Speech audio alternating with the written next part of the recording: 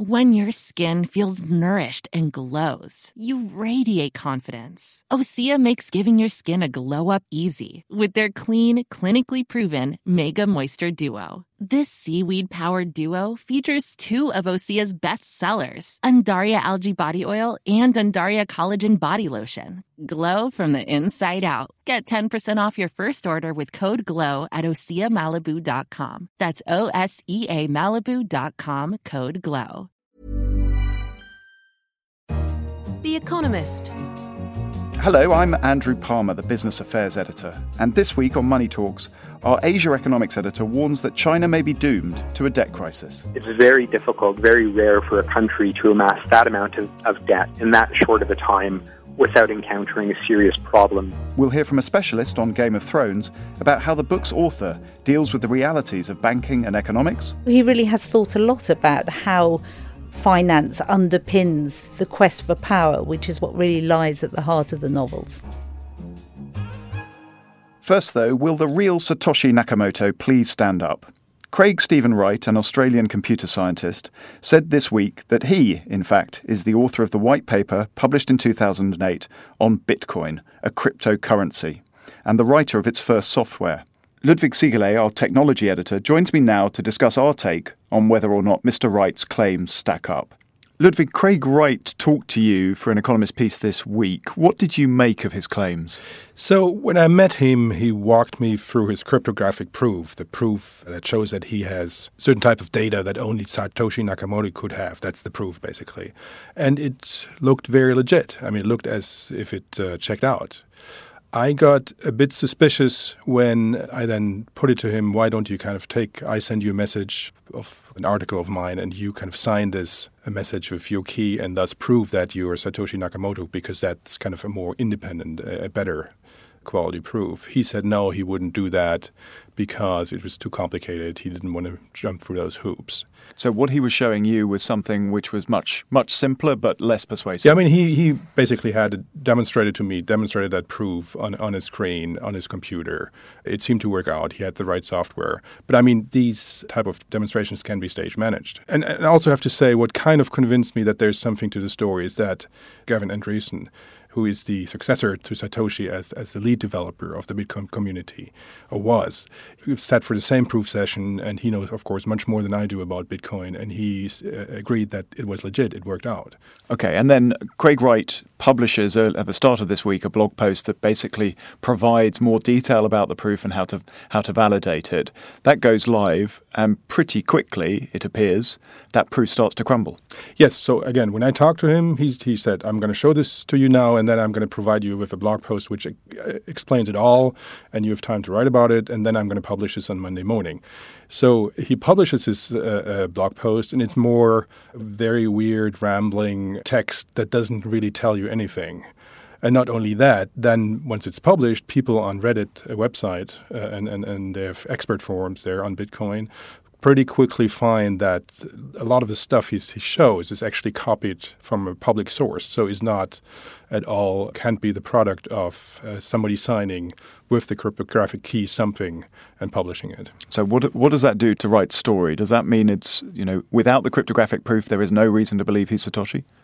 Yes, I mean, it's hard to make that point, that is, or to believe that he's Satoshi if he can't prove that he is in possession of these cryptographic keys. So what we did when it was kind of debunked, his proof, his blog post, we asked him to sign a text we provide with the private key he has to prove that he is Satoshi. We put this to him, and he hasn't replied yet. But earlier today, he said, or his press handler said, he will move some Bitcoin, some early Bitcoin from which date from when Satoshi was still around. Let me explain that. Satoshi owns a lot of Bitcoin. Of course, he has created Bitcoin, the system, and so he was among the early miners. Miners meaning the guys, the computers that produce or mint Bitcoin. And so these Bitcoin have never moved. They've never been used to pay something.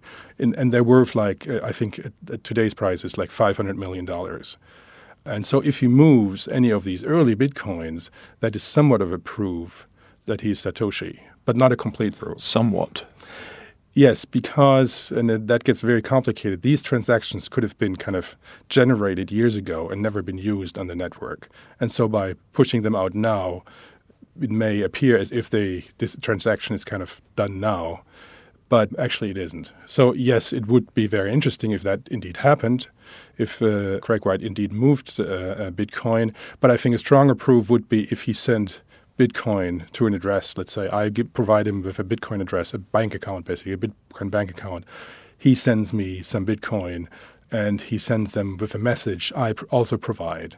That would also convince me much more that he's Satoshi. One of the mysteries here is that, to the public world at least, Craig Wright has not done enough to prove his identity, but to people who are very high up in the Bitcoin community, he apparently has. We continue to have people saying they think he is Satoshi. How do you explain that? The person you're alluding to, I think I mentioned him, Gavin Andresen, so the successor to Satoshi Nakamoto. So he sat through the same proof session I sat through. He knows much more. He got the proof or the signature, which is produced when you use the key to sign a digital document. He got that on a thumb drive. He bought a new clean computer. They did it. It checked out. And that's why Gavin Andresen is still convinced that Craig Wright is Satoshi Nakamoto. What he can't explain, and I talked to him yesterday, what he can't explain why this rambling blog post. Though I've since heard from somebody that Craig Wright says that actually it was the wrong version which was posted of the blog post, which I think is really not credible. And there's a broader context here too, which is there is a sort of governance row going on within Bitcoin. Potentially this feeds into that. Yeah, that's the background. So there's this big fight within the Bitcoin community of developers mostly and Bitcoin companies, how to scale Bitcoin, how to make it bigger, because it's hitting the buffers.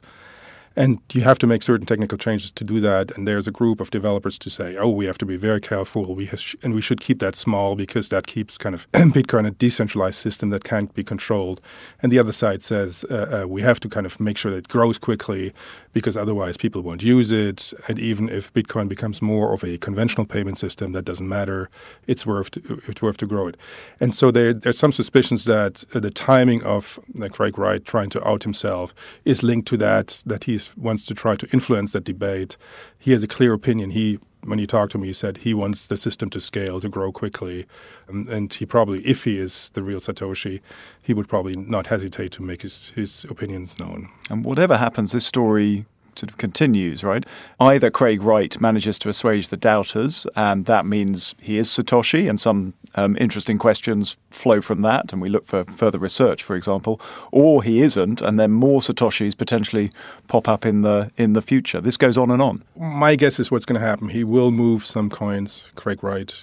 There will be questions about whether this is a real proof, and so it goes on. And then he may do something else, and the whole story will go on, and the question then, of course, becomes, does it matter? At some point, it'll fade, and perhaps at some point a new Satoshi appears and has a better proof. Ludwig Siegele, thank you. Thank you. And if you have theories on who the real Satoshi Nakamoto might be, whether it's Mr. Wright or not, do tweet us at Economist Radio or find us on Facebook. We move on now to China. Early this year, the depreciation of the yuan, albeit mild, sent shockwaves around the world. International competitiveness stays strong. Therefore, there is no basis for persistent RMB depreciation. That's China's central bank governor, Zhou Xiaochuan, in February, emphasizing China's resilience despite the fall of the RMB, or yuan. But does another crisis, deeper and more serious, loom? In a special report this week on finance in China, our Asia economics editor, Simon Rabinovich, argues there are huge problems underlying the country's financial system and that they could have global effects. Simon joins us now from Shanghai. Simon, the title of your report is Big but Brittle. So how vulnerable is China's financial system? Well, the big vulnerability in the Chinese financial system comes from all of the debt that's been accumulated over the last decade. Before the global financial crisis, China's debt to GDP was about 150%. These days, it's closer to 260%. If you go through global economic history, it's very difficult, very rare for a country to amass that amount of debt in that short of a time without encountering a serious problem, be it a real financial crisis or a very steep slowdown in growth. China has gotten to a point where it's really a question of when, not if, for a financial crisis. And when you look at the financial system, the obvious place to start is the banking system. Officially, they report that bad debt is just about 1.7% roughly of their loan books. But when you look at debt at risk, officially they say it's already closer to 5.5%. And people who've looked more closely at the books of Chinese banks would say that, in fact, for smaller banks, it's probably already 10%. And that's only accumulating. So this is a big concern, and it's only getting bigger. And as you say, the banks are the obvious place to look, the visible part of the financial system. But I want to move on now to other sorts of money lending in China. The small companies have risk. So who wants to put the money into risky companies? And that really creates opportunity for the so-called shadow bank. That's Susie Wu, who runs an investment firm in China. Simon, we heard there about the rapid rise of shadow banking. And in your report, you say in one rural town, they sprouted up like bamboo shoots after a spring rain. Tell us more about the emergence and the rapid growth of this part of the financial system. I think with shadow banking, it's important to break it into two periods.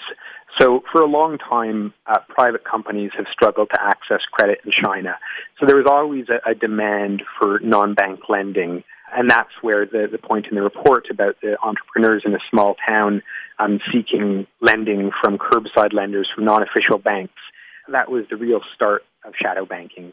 It grew more quickly after the financial crisis because China realized that too much lending had occurred through the banking system. So it knew a problem was developing. It told its banks to slow down, but at the same time, it didn't want to pay the price of a credit slowdown. And so it encouraged tacitly shadow banks, non-bank financial institutions like trust companies to pick up the slack. And what's really worrying about the shadow banking system now is if it was just the small institutions outside of the banking sector that were providing the credit, that would be one thing. But what's really started to happen is that the banks themselves have really begun to grow their off-balance sheet assets. So they themselves have begun to dabble very, very heavily in shadow banking, which means that the risks of the shadow banking sector are spreading throughout the financial system. And even as that part of the financial system grows, there's another set of developments, which is in the capital markets. We saw last year China's stock markets dominate the news. Bond markets are also growing. Can you tell us more about that? Capital markets ought to be a good thing for China, for any economy. They're more transparent. It's easier for investors to price risk. It also forces companies to have better corporate governance because of all the disclosure requirements. So we should want to see China's capital markets developing healthily. The problem is that because of the nature of the system and the pervasive belief that the government stands behind all forms of credit, especially state-owned borrowers, the capital markets have been developing in a very, very distorted way. We saw the extreme bubble followed by the collapse of the stock market and the frantic efforts by the government to prop it up last year. What is even more worrying is that the bond market is becoming a much bigger source of credit, and yields until recently had fallen awfully low. The spread between risky credit and not risky credit had tightened. It was very, very narrow, the credit spread, and a lot of leverage, which was one of the big sources of the bubble in the stock market last year, was seeping into the bond market as well. So China should be developing its capital markets, but the way in which they're developing are a big source of concern. You add all these things together, rising leverage, opacity, volatility. Are we heading to a crisis? At this point, given all the problems that have accumulated in the financial system, it is a question of when, not if, China will have something resembling a crisis. There is a question about how the crisis will play out, how big it will be, the impact that will have. The general assumption is that if China were to begin to grasp the nettle and to address the problems now, it would be painful, but it still has the capacity to overcome some of the bigger problems. If it delays and it waits several years more, debt to GDP at that point will be well beyond 300%. The vulnerabilities that are developing in both the shadow banking and the banking system and the capital markets will be that much more severe. And at that point, it will be a much more serious crisis. Simon Rabinovich, thank you very much. Now on to our final segment. Money Talks will now occasionally look at the economics of popular culture.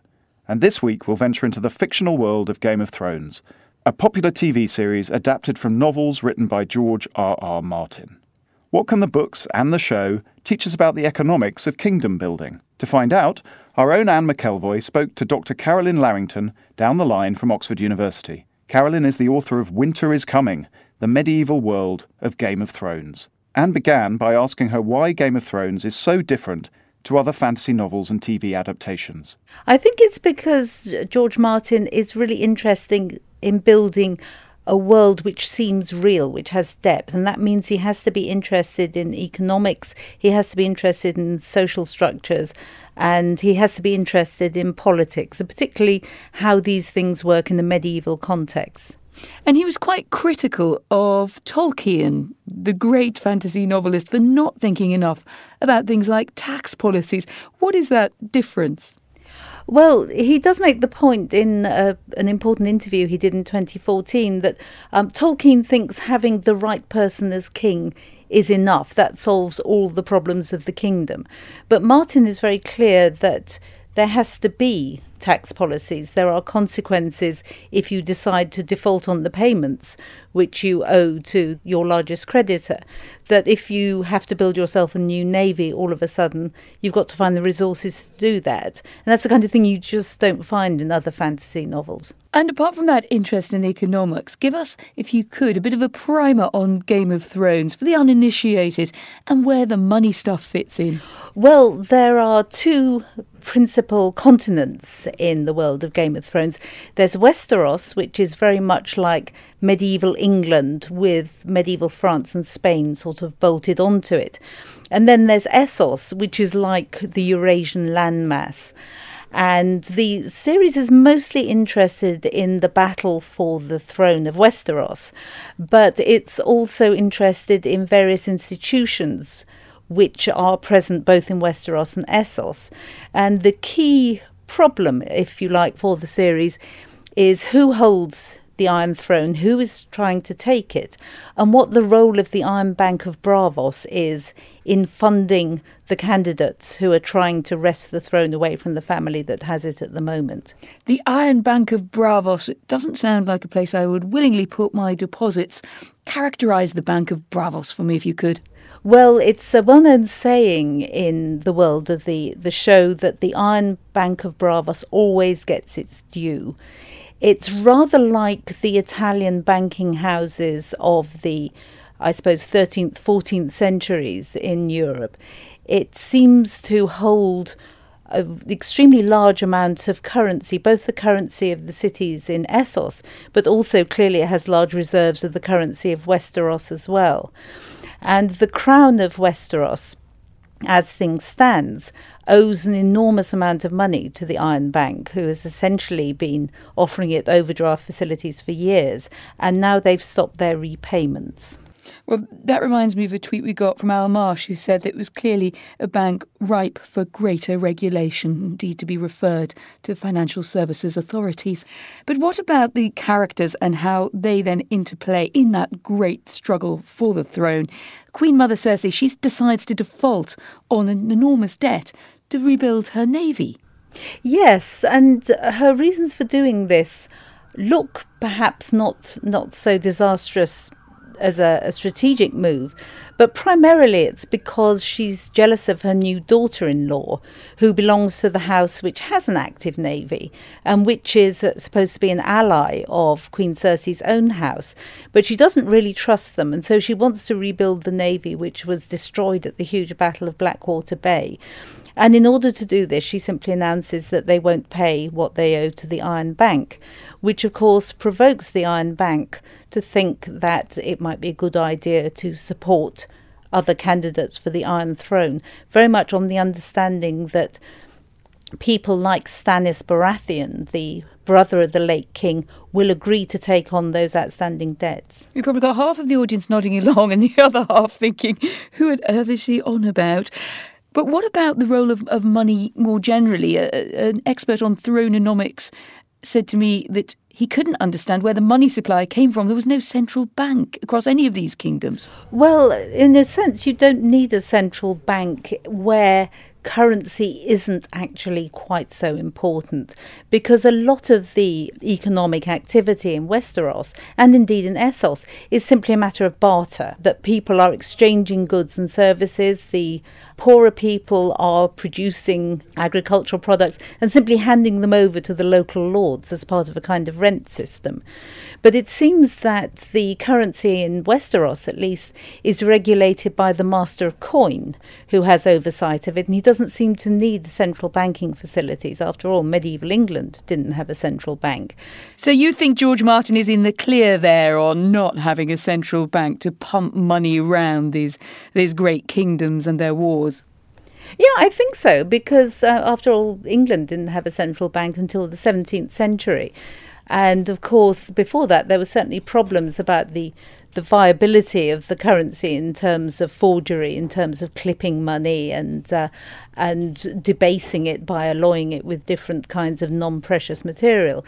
But in the end, if people will accept the coins, then you can make a currency system work, it seems to me. And that's what happens in Westeros. Rasmus Hald tweeted to say, does it matter for the economy who is on the throne?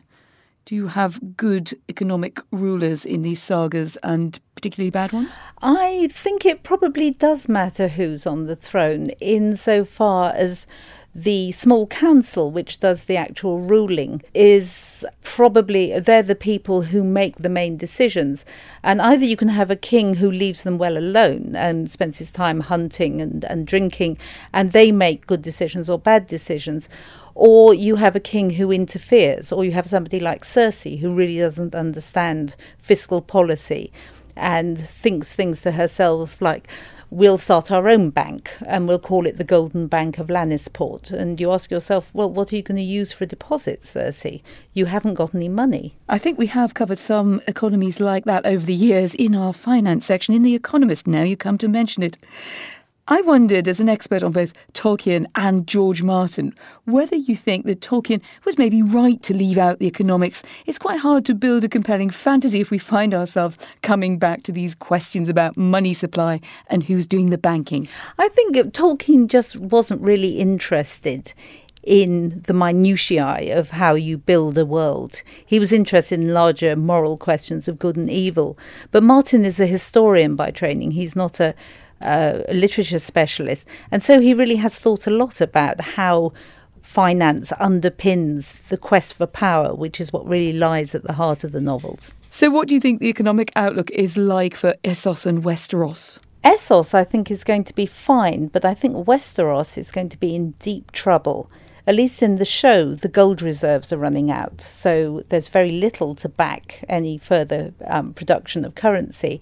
And the export business has collapsed, not only because they can't get credit across the sea, but also the continual war over the last few years in the series means that they have no agricultural products. And The Economist would take a very stern view of that. Thank you, Caroline Larrington. That was Anne McElvoy talking to Carolyn Larrington. And you can find Carolyn's article, Game of Loans, online at 1843magazine.com, the home of our bi-monthly magazine of ideas, culture and lifestyle. That's all for this episode of Money Talks. I'm Andrew Palmer. Do join us again next time. Goodbye. Hey, it's Danny Pellegrino from Everything Iconic. Ready to upgrade your style game without blowing your budget? Check out Quince. They've got all the good stuff, shirts and polos, activewear, and fine leather goods, all at 50 to 80% less than other high-end brands. And the best part? They're all about safe, ethical, and responsible manufacturing.